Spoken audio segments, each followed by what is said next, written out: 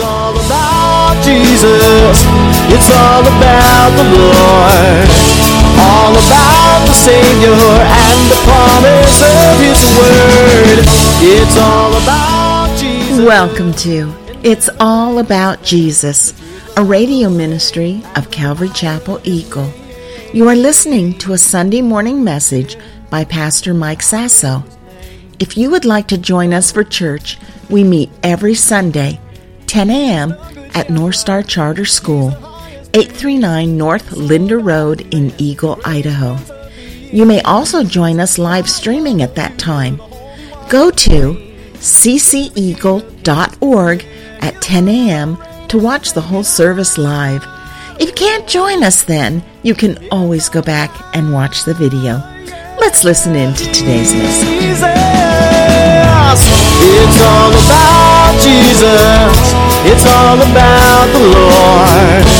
I hope you've been tracking with me as we've been going through Hebrews chapter 6, which is considered by many the most difficult or most challenging text in all of the Bible. And now I hear it in both mics. I'm here at stereo. But you know what? Like I have told you before, I have studied this text most of my Christian life because of some of the personal challenges I've had, and the devil whispering in my ear that you've lost your salvation and all that. So I've really had to hammer through these issues to understand them. And I didn't want to just pick the side that made me feel more comfortable. I wanted to know the truth. So I hope you don't mind. We're going deep. I'm taking my time going through this text, and we're actually going to have part 3 to Hebrews chapter 6, and we will be blending a little bit more into our next set of verses, which gets a little bit easier to handle. Father, we give you our time together, and we just admit our need for you. Lord, I pray that you give us ears to hear what your Holy Spirit has to say to us. Lord, we recognize that there's always things you want to work in our lives. We acknowledge there's always things you want to say, and sometimes we don't hear it. And so, Father, I pray for myself, and I pray for your people, that you'll help us to hear and heed your word, that we might walk in the Spirit, that we may understand the truth of your word and live according to it. And we pray this in Jesus' name. Amen. Okay, as always, I want to review so that you guys stay on track with me as we go through Hebrews.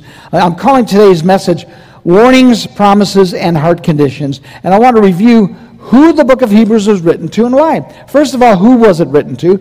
It was written to primarily a Jewish community of Christians who were under great persecution and temptation to withdraw, to pull away from Christ in one way or another, either to compromise and have a little bit of Jesus and then go back to the law, or to just totally forsake their commitment to trusting in Christ and go back to Judaism. And so there was a real struggle going on, and because of this, we see that the writer of Hebrews is writing for 2 reasons: to encourage and to warn.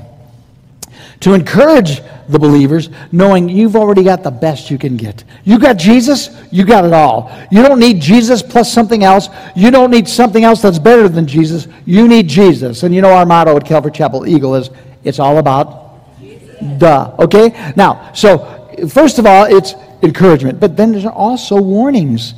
Don't turn away from Christ.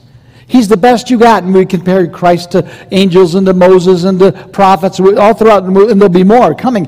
But it's also, don't turn away, and the consequences of turning away, and what's at stake. And so we've dealt with a lot of that. So far in Hebrews chapter 6, the first 6 verses, we've covered the security of the believer, because you need to know, if you're a believer in Christ, you're secure in Him.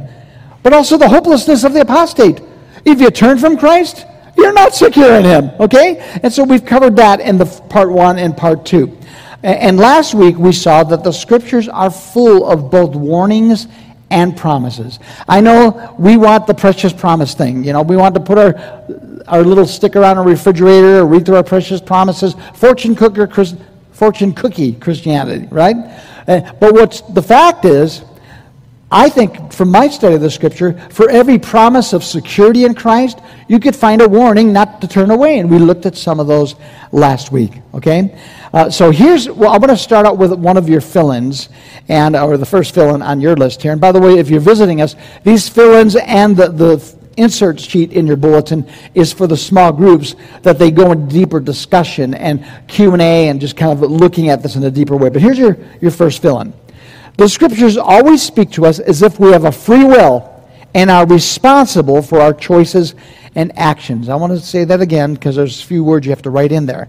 The Scriptures always speak to us as if we have a free will and are responsible for our actions, our choices and actions, and will suffer consequences or blessings. Those are your next two words, consequences or blessings accordingly. I was talking to somebody recently, and we're talking about Calvinism versus Arminianism, and what do you do with that? And the brother said to me, you know what? To me, what keeps me where I'm at is everywhere in the Bible, everywhere I read, it's talking to me as if I have a free will. It's talking to me as if I better choose right, and there's consequences for my choices, or there's blessings for my choices. And I says, nailed it. That's exactly right. Now, am I a Calvinist or Arminian? No. I'm a biblicist. I just believe what the Scripture says, and I think we need to be careful. I've known people who marry themselves to a theology, one side or the other, and they're committed. And because of it, they put on that color glasses, and they're going to read the Scriptures through that lens, and they will see everything according to their favorite theologian.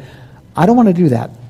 I want to take the Scriptures even when they seem threatening or disruptive of my theology, and I want to take it as is. So here's some of the things we've covered already. I want to make sure that you got it. Number one, don't throw away or disagree with any text of Scripture. It's all true. We tend to go, that can't be true because this is true over there. It's all true, okay?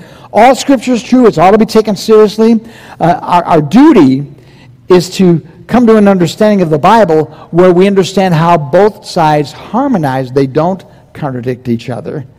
And we embrace both the warnings and the promises. Don't be afraid of the warnings. Just obey the warning. You just react accordingly, right? Okay. So another principle, and we covered this, but I want to make sure you get it. When dealing with seemingly conflicting or contradicting texts of Scripture, I think this might have been a fill-in last week. Number one, all Scripture is true. Number two, our concepts and interpretations are often false. Number three, our duty to find a solution, or our duty is to find a solution, where seemingly conflicting texts are both correct. If you have a conflict and look at any text of Scripture and go, ooh, that's challenging, then you haven't found the balance yet. Because I really feel like when you find the balance of Scripture, you don't find any text like, ooh, that's challenging. No, this is true, and this is true. So they're both correct, and they relate together in a sensible way, and that's where we got to come as Christians. Now, why do so many people have problems with Hebrews 6? Hopefully you've turned there by now, Hebrews chapter 6. Well, if you've been with us, or even if you're just visiting us, I'm going to read it to you, and you'll see right away what the problem is, what the challenge is. Hebrews 6, verse 4 through 6. For it is impossible for those who were once enlightened, and have tasted the heavenly gift, and have become partakers of the Holy Spirit, and have tasted the good word of God and the powers of the age to come, if they fall away, to renew them again to repentance, since they crucify again for themselves the Son of God, and put him to open shame. Again, I'll tell you, if this troubles you, you're not alone. Many theologians say this is the most challenging and troubling text in all Scripture. Personally, not that I'm any better than the theologians, but I've wrestled with it so much, I'm not troubled by it. I understand it. First of all, I'm not troubled because I have no intention of turning away from the Lord, okay? I have a full intention of finishing my race with Jesus. But what's the trouble is, you've seen it, the first couple of verses seem to clearly describe a Christian, and verse 6 actually says, if they fall away. And there's all kinds of people explaining away that doesn't really mean what it says. It means what it says. We've covered it last week and the week before. By the way, part 1 and 2. Part 1 was the security of the believer. Part 2 was the hopelessness of the apostate. And today we're looking at conditions of the heart, warnings and promises. So, but it warns against falling away. And there's actually a place, according to verse 6, that it's impossible to renew them. There's people who they're at a place so hardened, so fallen away from the Lord, that they're at a place where the Scriptures say it's impossible to bring them back. And remember, I found a sticker, and I put it up last week, of people were wearing, not stickers, pins, that had a picture of somebody throwing the cross in the trash can. Throwing away the cross in the can. If that's you, then that's Hebrews 6 talking about you. If that's not you, it's not you. Relax. And so people go, yeah, but Pastor Mike, can a Christian lose his salvation? Absolutely not. Can a Christian turn away from Christ and reject the gospel message and suffer the consequences? The scriptures make it clear he can. So you can't just lose it like, oops, I lost my keys. Can you throw away your keys into the abyss? Yeah, but don't do it. Okay? So anyway, that's what we've been learning so far. Now, what I want to talk about before we get into the next couple verses is I've been studying this long enough that I've heard people come up with brilliant counters against Hebrews 6:4-6, what it plainly says. They have a verse that says, well, Hebrews 6:4-6 can't mean what it says because of this text. So I'm going to just take two of those texts that I think are powerful texts. And I don't think they're incorrect texts. They're right texts, but we've got to understand them correctly. So I'm going to take two of them before we move to the next couple verses. Can I do that with you? This is an important text. I told Linda, I think it was yesterday, we're wrestling over, we've been on the radio for a while, and what should we put up? And I said, you know what? I want to put this Hebrew studies up on the radio when we're finished, because I'm going where I haven't heard a lot of people go before. I've listened to a lot of my favorite teachers. I've listened to the opposing views, and I feel like some people they get nervous and they just want to go right through it. Quick, let's get through Hebrews 6. I've gone deep, if you've been with us, And I'm handling things that in a way that I haven't seen other people handle it that way. So I want to finish this. I want to do it right.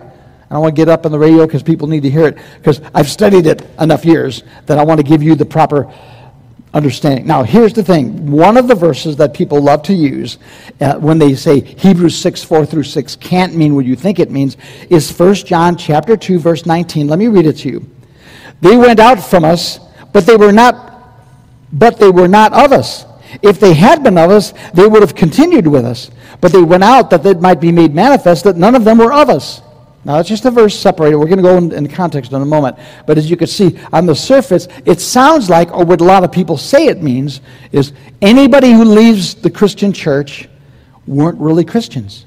That's what people say it means. I'll show you in a moment why it's clearly not saying that. They went out from us because they really weren't of us. If they were of us, they would have stuck with us. And so those who believe that a Christian can't turn away from the Lord will say, well, they turned away because they weren't really Christians. You get it? Okay. So context is always the key. I've studied this in depth over the years because of this very reason I've told you. Let's look at the context of it. First of all, 1 John was written, you got to understand the background, it was written by John to refute the false doctrine of the Gnostics.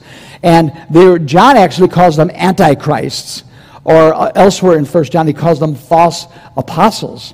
And these false teachers had infiltrated the church and even mingled in among top leadership, so that later they're called false apostles. There are people in the leadership up to even calling themselves apostles, but they're false apostles, okay? In the leadership of the church. I know you don't think that could happen.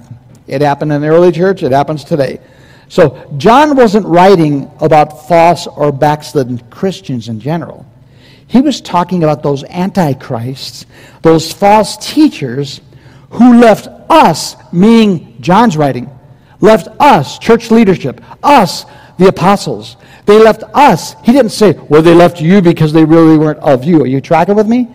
He's not writing, anybody who leaves you and turns away from Christ, they really weren't of you. He's talking about us, the leadership of the church, the apostles. The Apostle John says they left us. He didn't say they left you, because that's where the real issue is. I hope I'm making this clear. Okay, notice as we look at the context now of it and the verse I just read, who the us are and who the they are. I underlined them for you so you wouldn't miss them there. Okay, let's put it up on the board, on the screen. 1 John chapter 2, let's just start one verse earlier, verse 18. Little children, it is the last hour. And as you have heard that the Antichrist is coming. Even now many antichrists have come, by which we know that it is the last hour. They went out from us. Stop. Who's he talking about?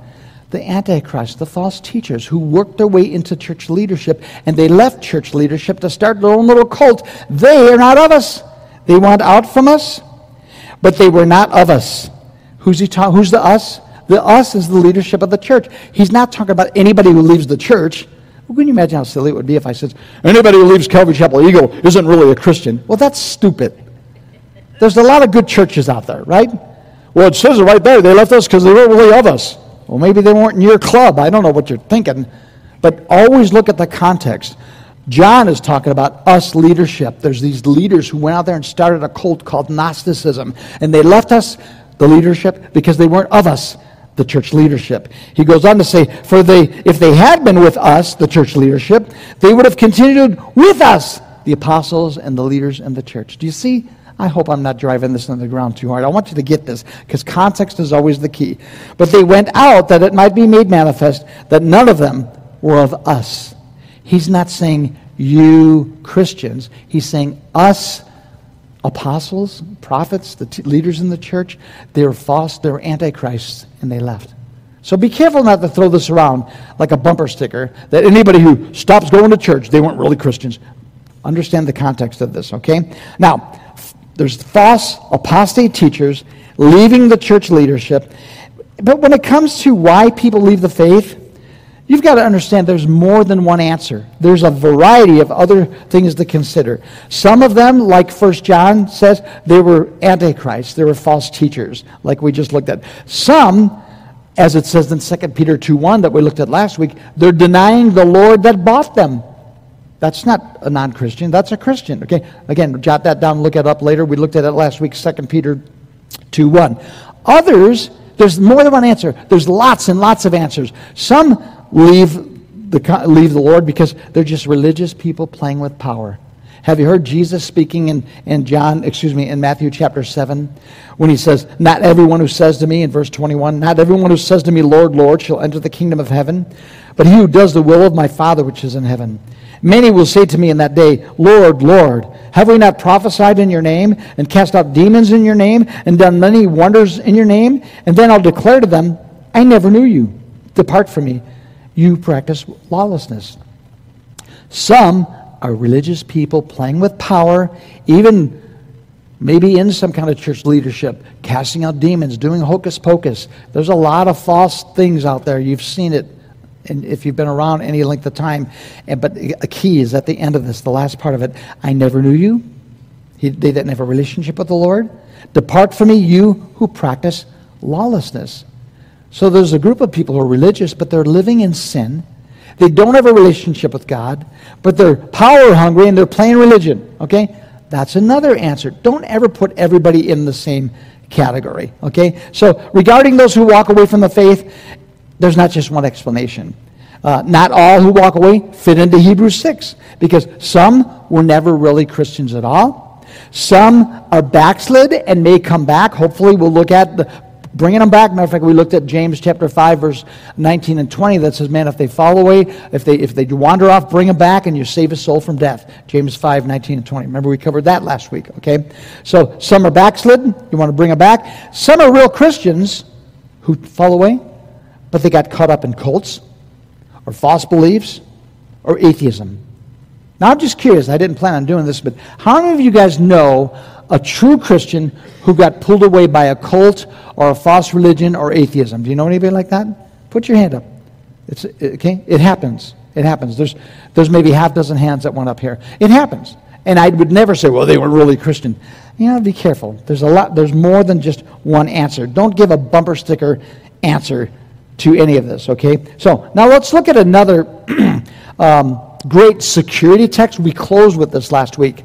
A security verse that I love, but people take it and they spin it maybe too far. Let's look at John chapter 6, verse 39. We closed with this last week. "This is the will of the Father who sent me," Jesus is speaking, "that of all he has given me, I lose nothing." Oh, I could count on Jesus. Huh? If God's will is that he loses none of his, I feel safe. "But I should raise them up in the last day, and this is the will of him who sent me, that everyone who sees the Son and believes in him may have everlasting life, and I'll raise them up in the last day." I like that. And we talked about it when I covered the first session of the security of the believer. Believe me, if you're a believer, there's great security for you, okay? Powerful truth. Jesus loses none, okay? But what do you say about somebody who you know, to the best of your knowledge, you know they were a Christian, but now they're not? Did Jesus fail? Okay, you may not like the explanation I'm going to give you, but I'm giving you Scripture. Okay, so here's the thing: when I give you Bible, don't fight the Bible. I know sometimes the Bible goes against your theology. I told you a real key: when the Bible goes against your theology, change your theology. Okay, so what happens is if somebody, you're pretty sure they're a Christian and now they're not, there was a pruning process that took place, and Jesus didn't lose anybody. Matter of fact, I was thinking about this last night. Sometimes before I wake up in the morning, I'm thinking about all the stuff. Oh, I got to cover this morning. What am I going to say? You know what? He promised never to leave you nor forsake you. Amen. But he didn't promise you'll never leave or forsake him. You know Christians who are either backslidden or turned away, and we're praying for those backslidden that they come back. But listen, John 15, we looked at this a little bit last week. Jesus said, I'm the true vine. My Father is the vine dresser. Every branch in me that does not bear fruit, he takes away. The Father is doing the pruning. Jesus doesn't fail. Jesus loses no one. But by the way, we also looked at this in depth. The only way you're not going to bear fruit is if you don't abide in him. Abiding, and another way to translate, in the NIV translate, abiding is remaining. Remain with Christ. Walk in him. Remain with him. If you don't walk with him, you don't remain with him, you're not going to bear fruit. And then you get pruned if you don't bear fruit. Now, let me read it again. I'm the true vine, Jesus said. My Father is the vine dresser.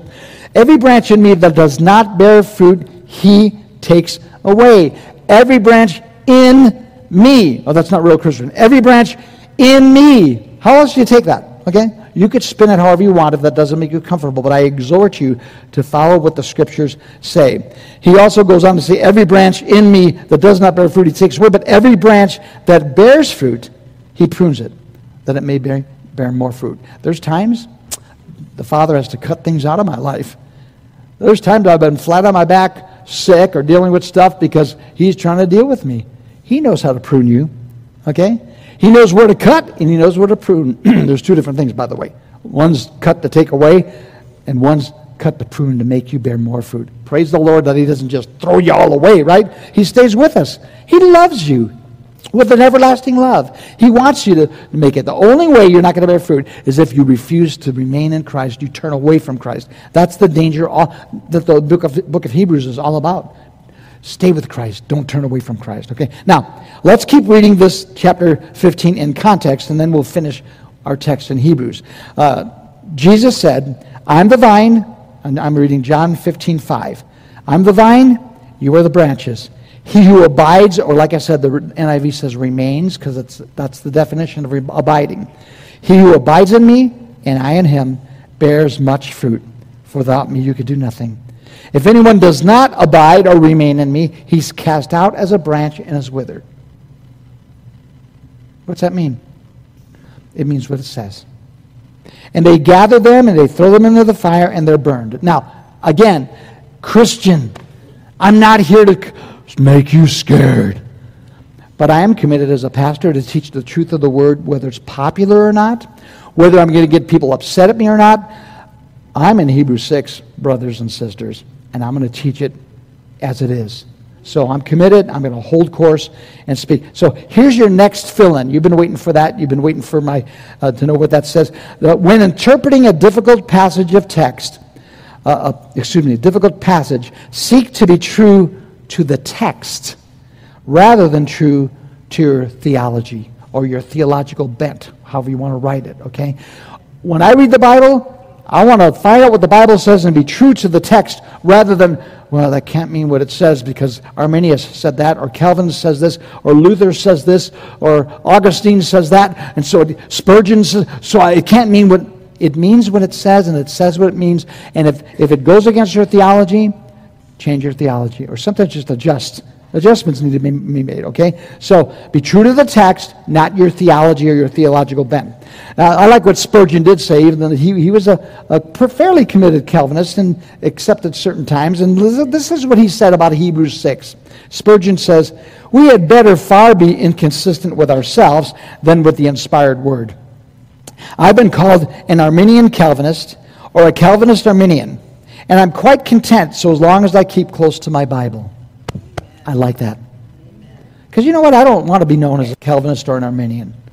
I want to be known as a Christian, someone who just embraces the Word of God. So that's my commitment to you guys, and I believe in the security of the believer. But I also believe in the danger of turning away from Christ, because it's all there. If you're trusting in Christ, there's much assurance for you. If you reject Christ, there's no assurance for you. And by the way, I'll remind you, it has nothing to do with behavior. It has nothing to do with performance. It's not a works thing. We're saved by grace through faith. If somebody comes to the point in life where they no longer believe in Christ, then I can't say they're saved by grace through faith, okay? But if you're a Christian who's struggling with sin, confess your sin. He's faithful and just to forgive you, cleanse you of unrighteousness. There's always hope for someone who confess their sin, get back on your feet, and just follow Him. There's hope. The danger is getting to the place where you no longer believe and rejecting Christ. And we talked about that when we looked at Hebrews 3, verse 14 through 16. You could look it up again later if you missed it. Hebrews 3, maybe 12 through 16, okay? Where you get to the point where your heart is so hard that you no longer believe. I know people like that, and some of you know people like that. And the danger isn't, well, you didn't perform enough, you didn't work hard enough, you sinned. How many of you guys have sinned since you've been a Christian? Huh? Right. So it's not about, oops, I've sinned. You confess your sin, you're forgiven. It's about getting to the place where your heart is so hard that you no longer believe in Christ. Jesus, He's the resurrection, the lover of my soul. We hope you enjoyed today's program. You can find all of Pastor Mike's messages and any other information you would like about Calvary Chapel Eagle online at cceagle.org. In iTunes, you can subscribe to the podcast Calvary Chapel Eagle Sunday Morning. If you are new to the area and don't already have a home church, we would love for you to come check us out. We meet every Sunday, 10 a.m. at North Star Charter School, 839 North Linder Road in Eagle. That is 1 block north of Highway 44. You can call or text the church phone at 208-891-2635. Once again, you can get any information you need at cceagle.org. There you will also find a link to join our Facebook page. So until next time, remember, it's all about Jesus. Yeah, the power of His name.